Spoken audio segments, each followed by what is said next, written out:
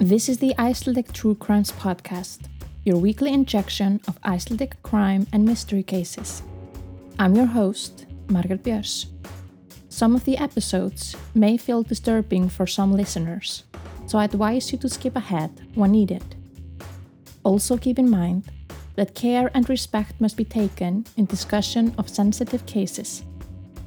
You can find additional information on each case under show notes on the website IcelandicTrueCrimes.com. Let's dive in.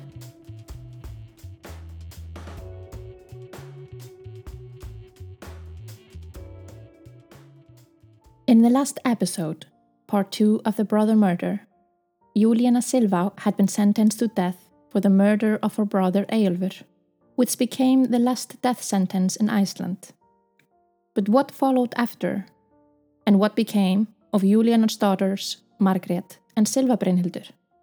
And what happened to Jón, whom Juliana had alleged was her accomplice in the crime, but instead was acquitted and placed inside a mental hospital? Let's deep dive in.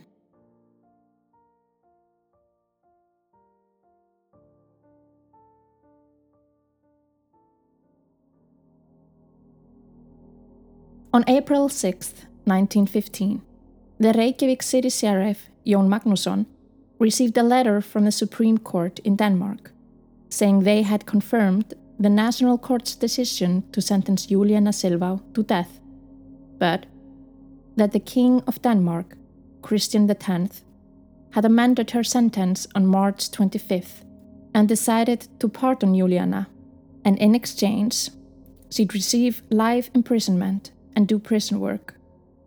The city sheriff Jón was to follow up on her punishment.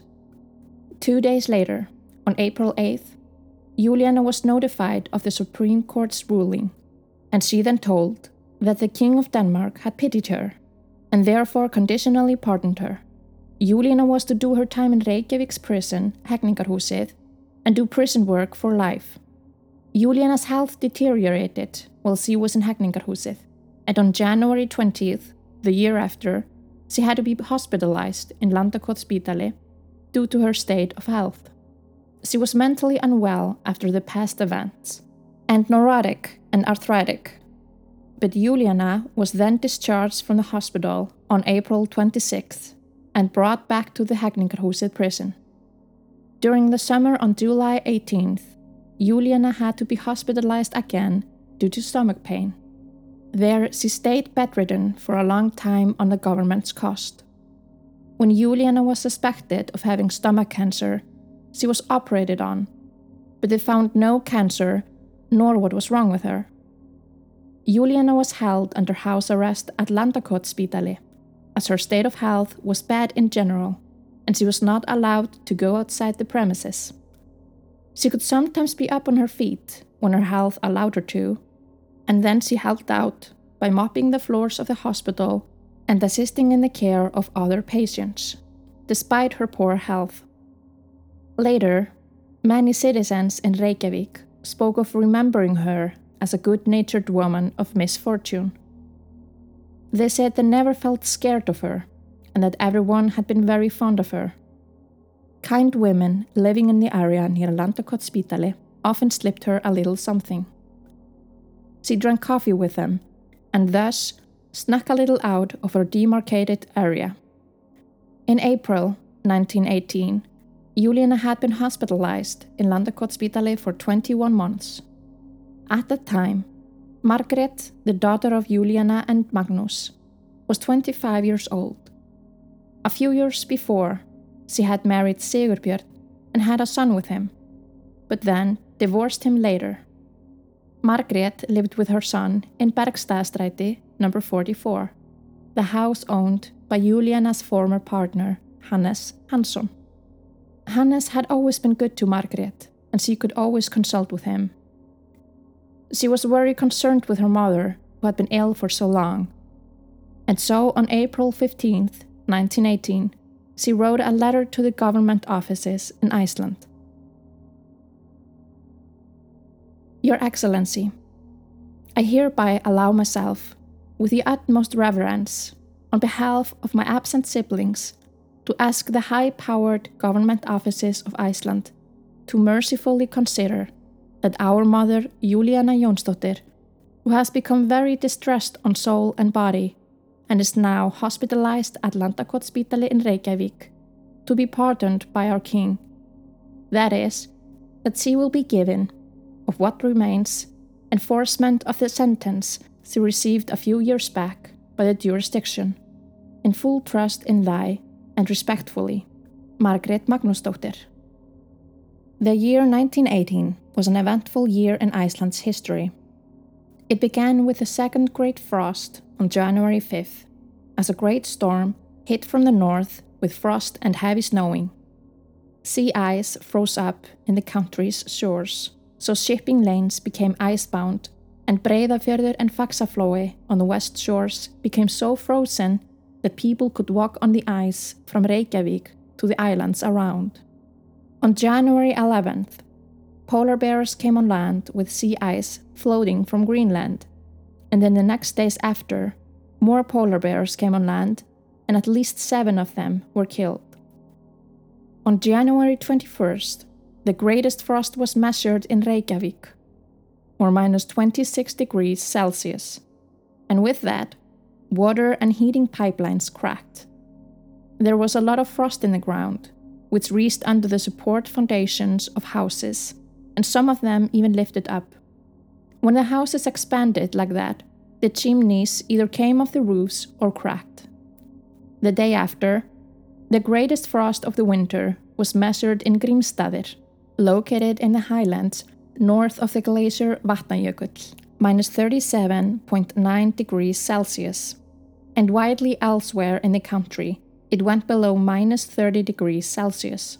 Coal shortages became so widespread in the country that it was difficult to warm up houses, and there was lack of food as it was not possible to fish due to the sea icing up ashore and product scarcity in stores. Examples were found of people suffering frostbite on their feet and face when going outdoors. In the fall, on October 12th, the volcano Katla erupted in Mýrdalsjökull Glacier, and a glacial outburst with icebergs flooded the Mýrdalsandur area. By then, Katla hadn't erupted for 58 years, whereas Katla is believed to erupt every 60 to 80 years, and therefore, Icelanders today anticipate when it will erupt next. There was an extensive volcanic ashfall in the area closest to Katla, which caused damage to pastures. A lot of farms were destroyed, and livestock got killed. The eruptive spout could be seen from almost all of Iceland. Now, in the year 2020, it's been 102 years since Katla's last eruption. In July of that same year, a mild influenza passed through the country. Later, when the head of state and the Director General of Public Health in Iceland got news of an influenza outbreak in Europe and beyond, they didn't react. However, on October 19th, 2 ships came to Iceland, Botnia from Copenhagen in Denmark, and Wilmos from New York, and on board were people infected with the influenza. It is believed that shortly afterwards, there were also infected people aboard the trawler Víðir, coming from England to the town of Hafnarfjörður.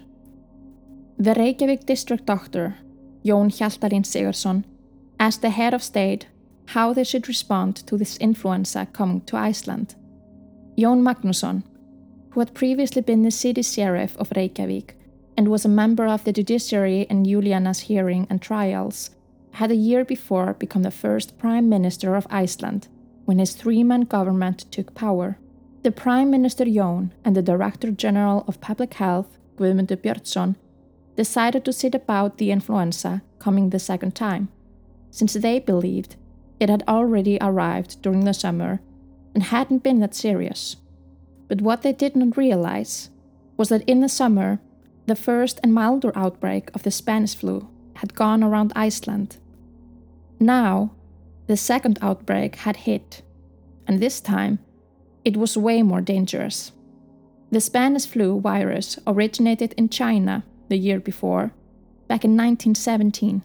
but got its name because the virus spread to Europe from Spain. The Spanish flu spread across the country. A great deal of panic took hold when people began to become sick.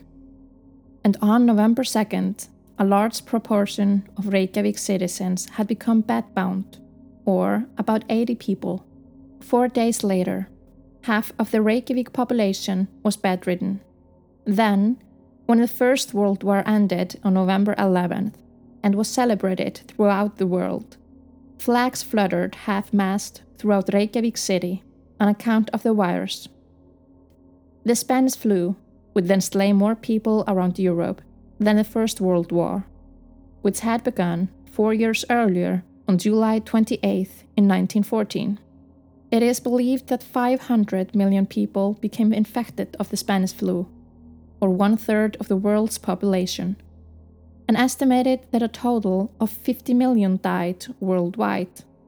During the Spanish flu, Margrét, Juliana's elder daughter, became seriously ill by the virus.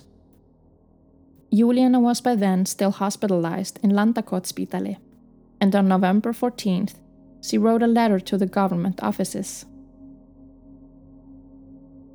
Honorable Government, in my dire agony and the weakened life of my daughter, in which she lies helpless on death's doorstep, please allow me in the name of God to save her life, if possible, by promising me to go to her and dry her last drops of sweat.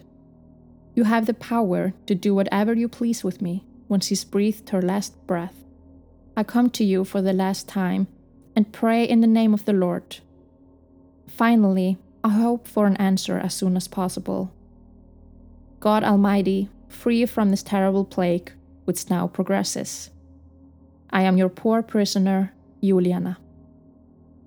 Some of those who became sick and bedridden were unable to seek help. And so, when an aid committee was founded, it began to go house to house throughout the city. Many of those visited had become so ill from the virus that they were more dead than alive from cold and hunger. The children's school in Reykjavik, Barnaskólinn, was set up as a hospital for those who were infected by the Spanish flu. Þórður Thoroddsen was made the senior physician of the hospital.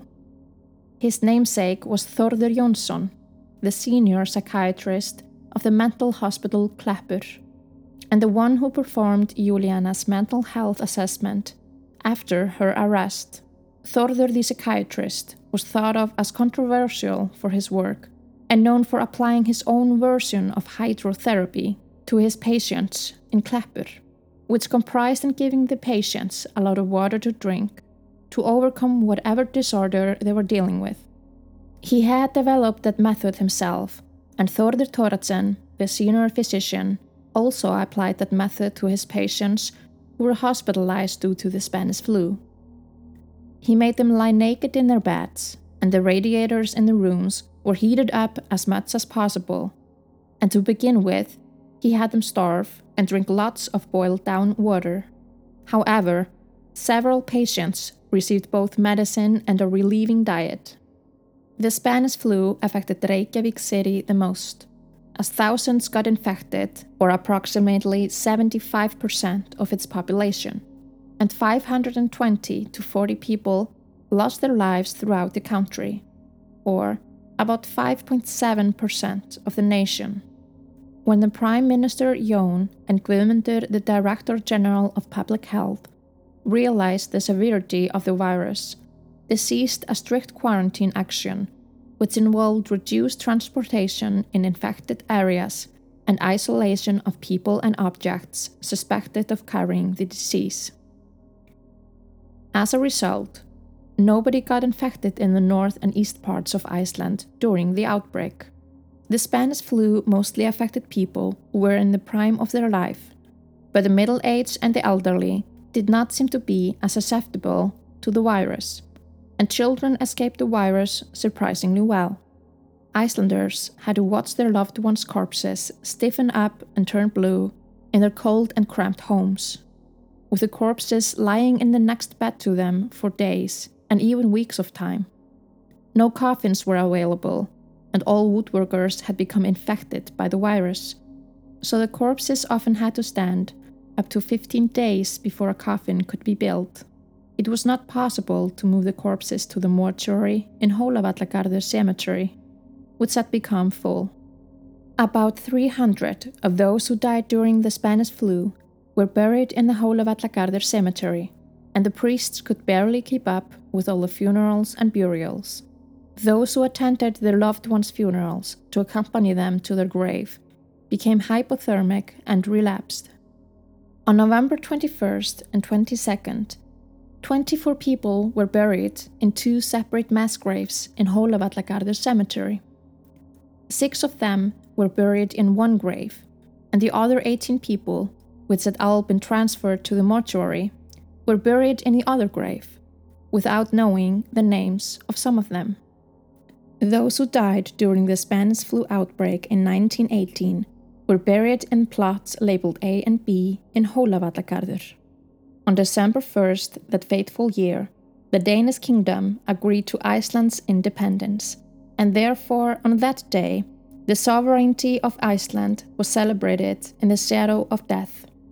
The third and final outbreak of the Spanish flu circulated in March 1919, and again the Icelandic government failed to cease quarantine actions, since at first they thought it was a common influenza.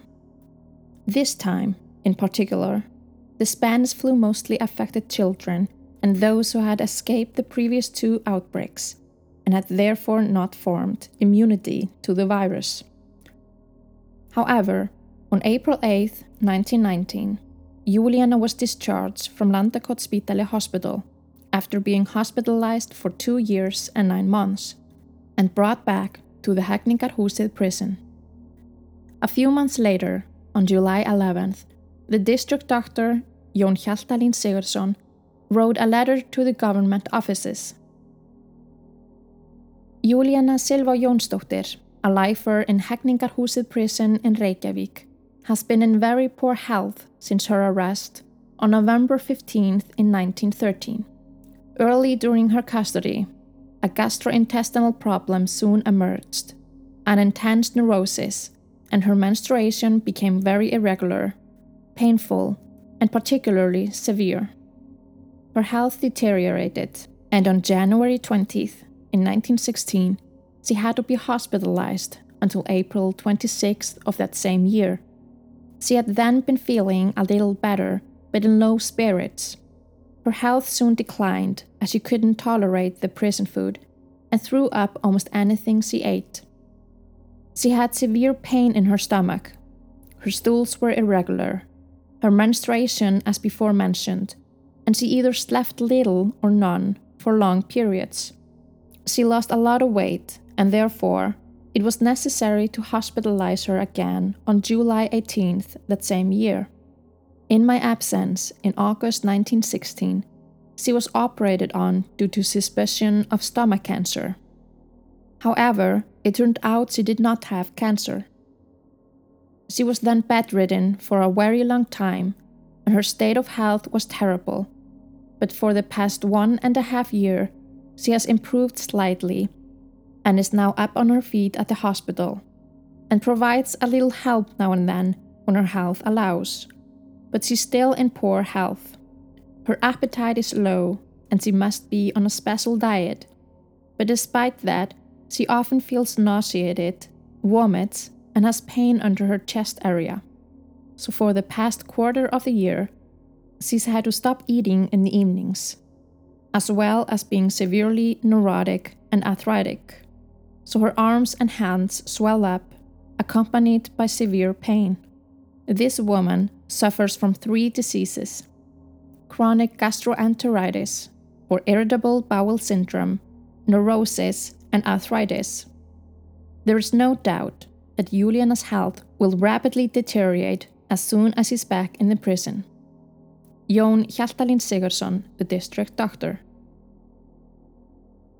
Jón, the district doctor, was the one who attended Juliana's brother Eyjólfur on his deathbed after she had poisoned him.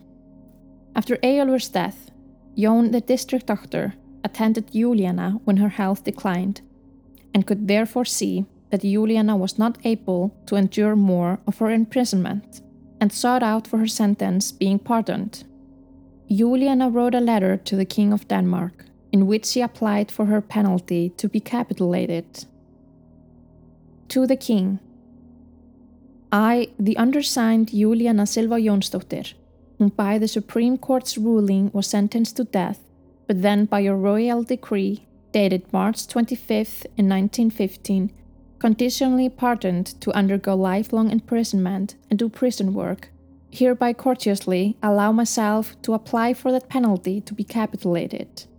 I am now close to 60 years of age, worn out, neurotic, and suffer from stomach pain and arthritis.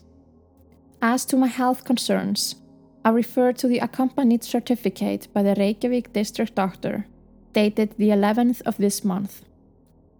In the Hegningarhúsið prison, I am not able to be on the special diet I need, nor to live in the conditions I need for survival, and therefore the doctor has not seen it fit for me to stay there.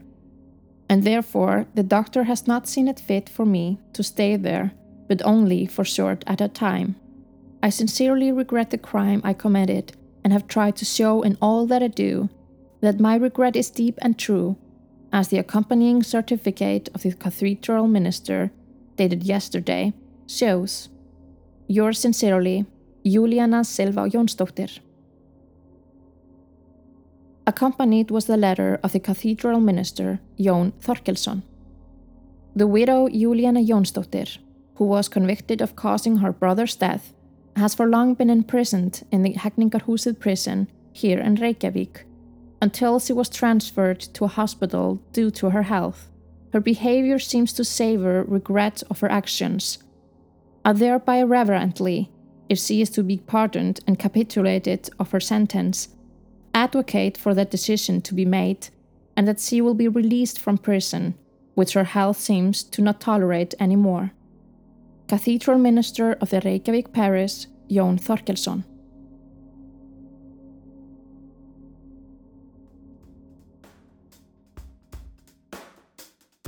How do you like what you've heard so far? If you want to listen to upcoming episodes of Icelandic crime and mystery cases, click subscribe to be notified of new episodes. That way, you will also support the Icelandic True Crimes podcast. This podcast is made possible by listeners like you, so thank you for your support. Icelandic True Crimes is on Instagram and Facebook, and on the website icelandictruecrimes.com you can find additional information on this case in the show notes. Now let's continue with the show.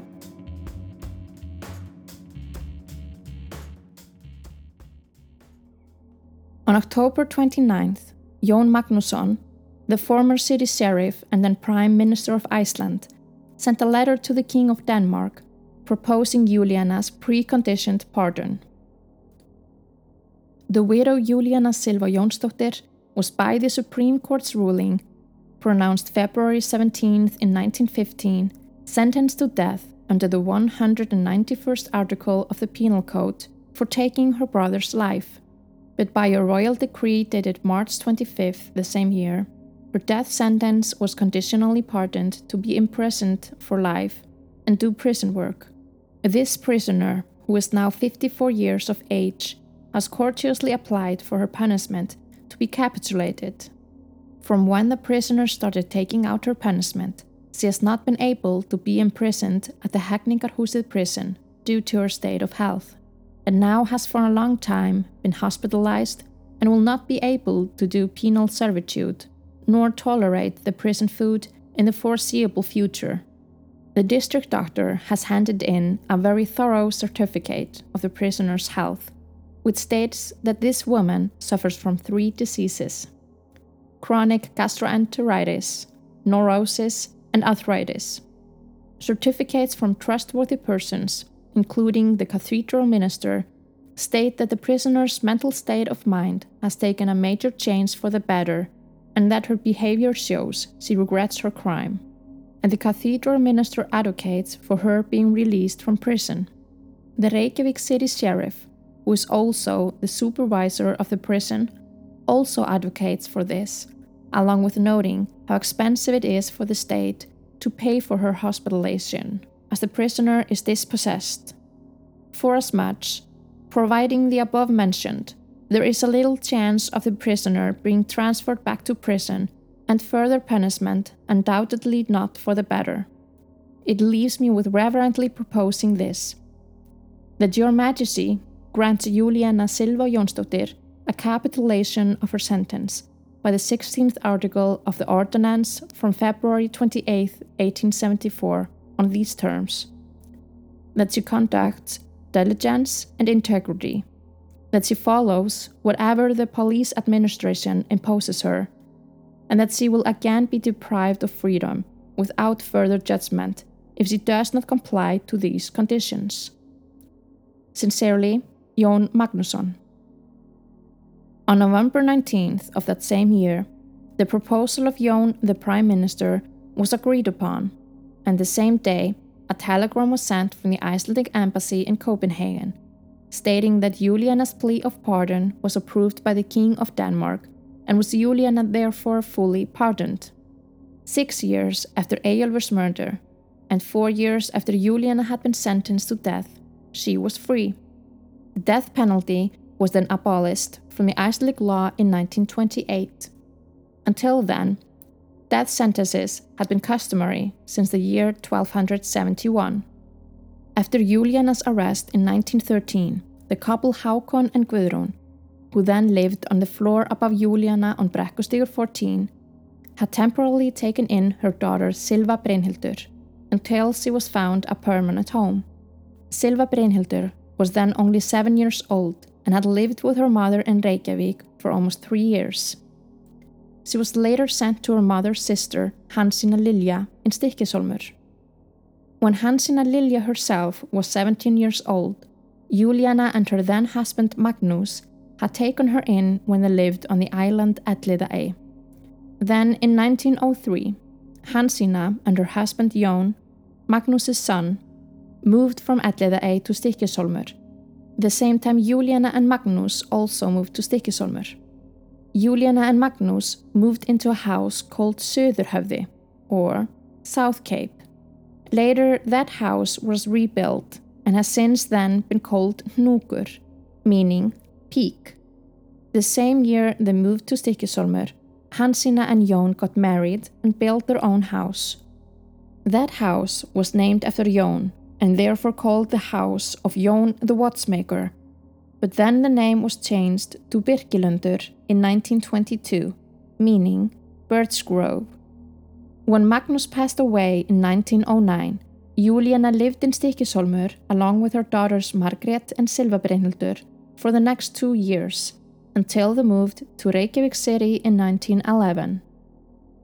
Jón had studied watchmaking and goldsmithery, and was also very handy when it came to building boats and making spinning wheels.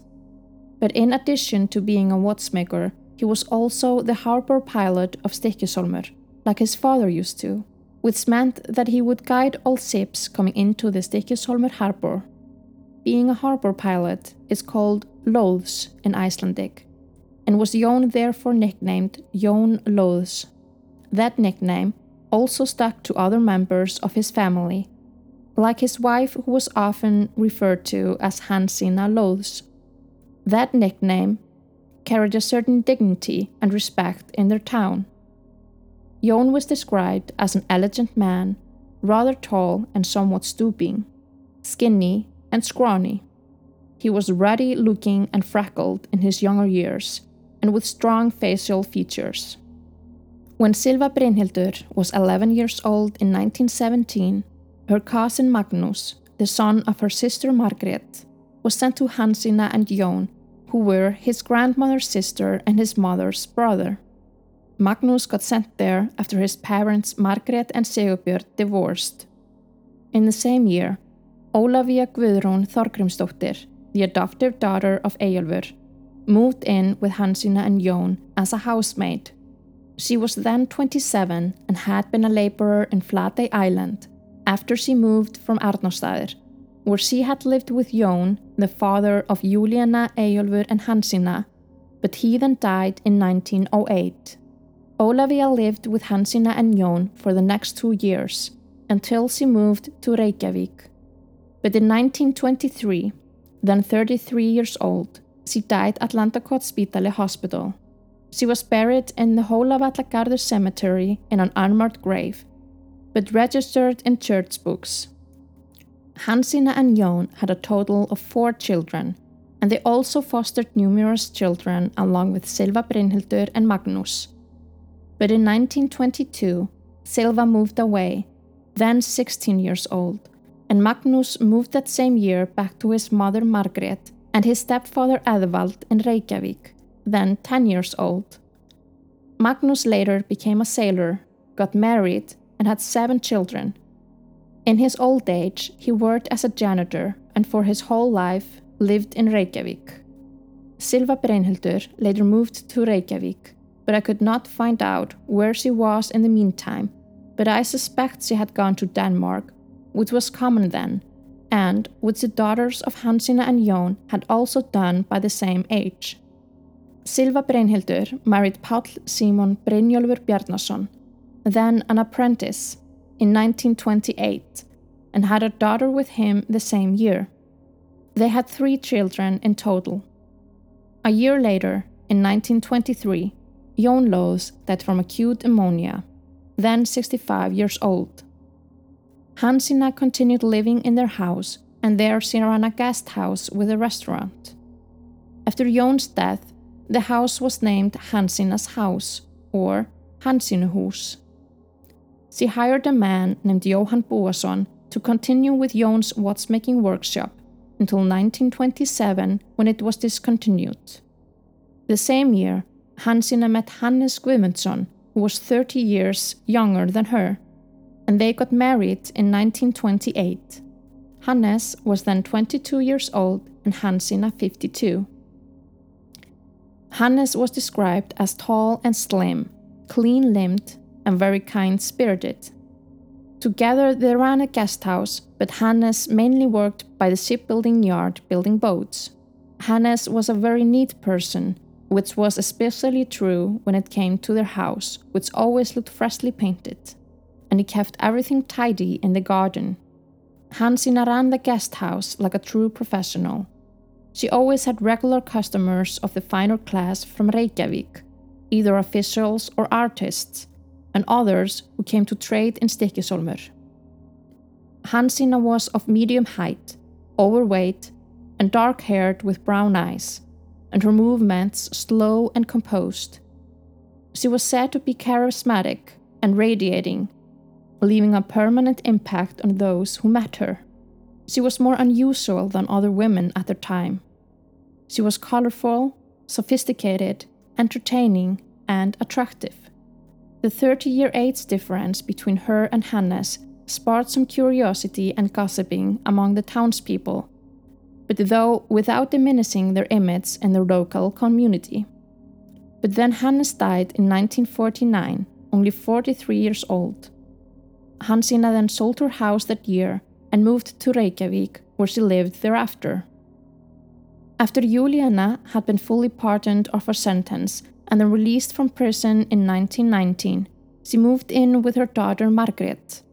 A few years before, Margrét had met Eðvald Janus Jónsson, and they got married on September 11th in 1920, close to a year after Júlíana was released. Later, Júlíana moved to Framnesvegur number 4, a house then called Oddgeirsbær, and is now house number 6, and there she singed sheep meat to make a living. Margrét and Eðvald had a daughter on November 27th in 1927, and named her Júlíana Ingibjörg after her grandmother, Júlíana Silva. Next, Júlíana moved to Selbúðir, close to where the Lazaret house stands at Ánanaust number 11, and it was a traditional housing for the homeless.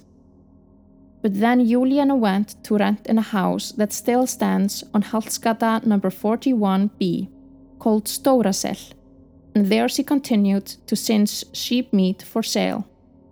She lived there until she became very ill, and on June 15th in 1931, Júlíana Silva Jónsdóttir died at Landakotsspítali, then 66 years old, and 12 years after she had been released from prison. That whole time she was rather sick, both of mind and body, from the past events. Juliana was buried on June 22nd of the same year, in plot labeled O in Hólavallagarður Cemetery, but her grave is though unmarked, and today the exact location of her grave is unknown.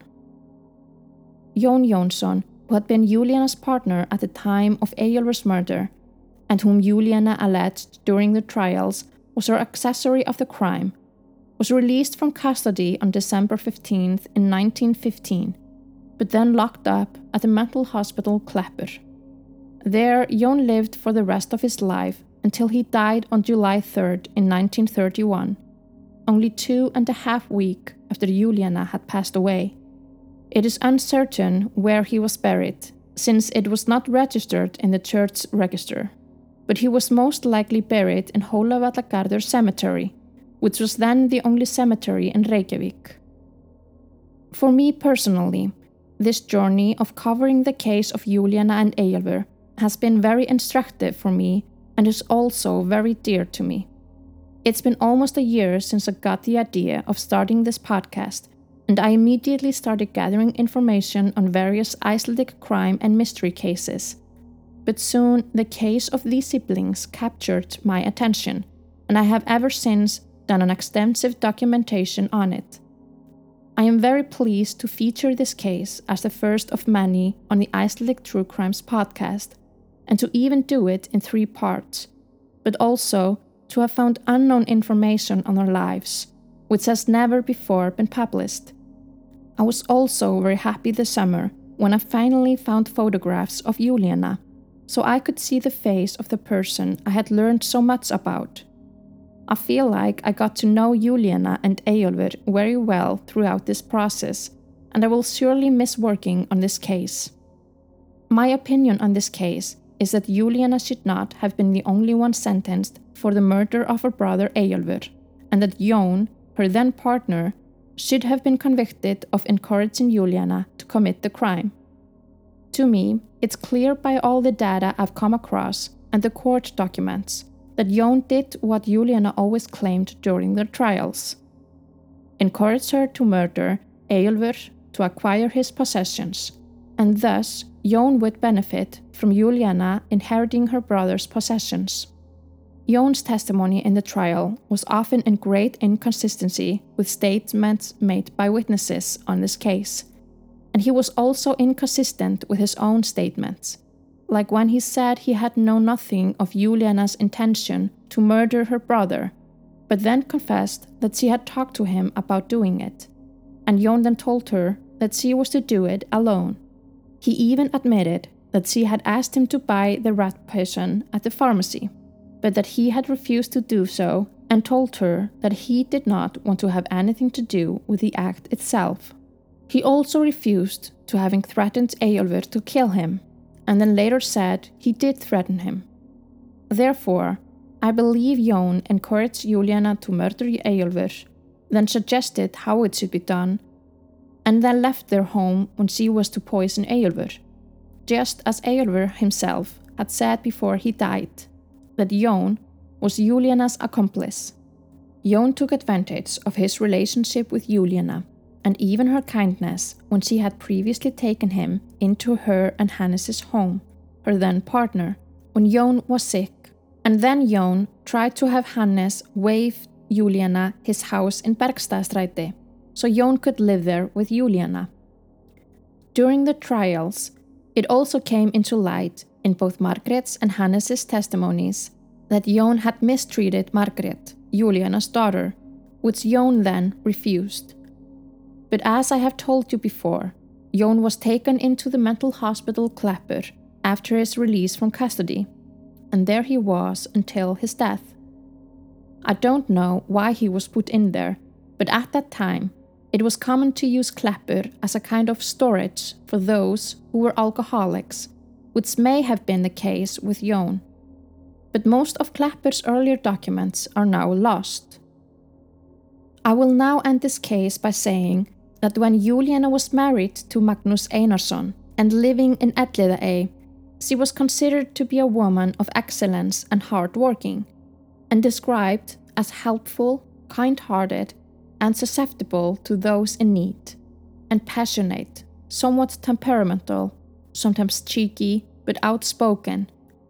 It must be that the death of her husband Magnus took a great toll on her, and from then on she never recovered.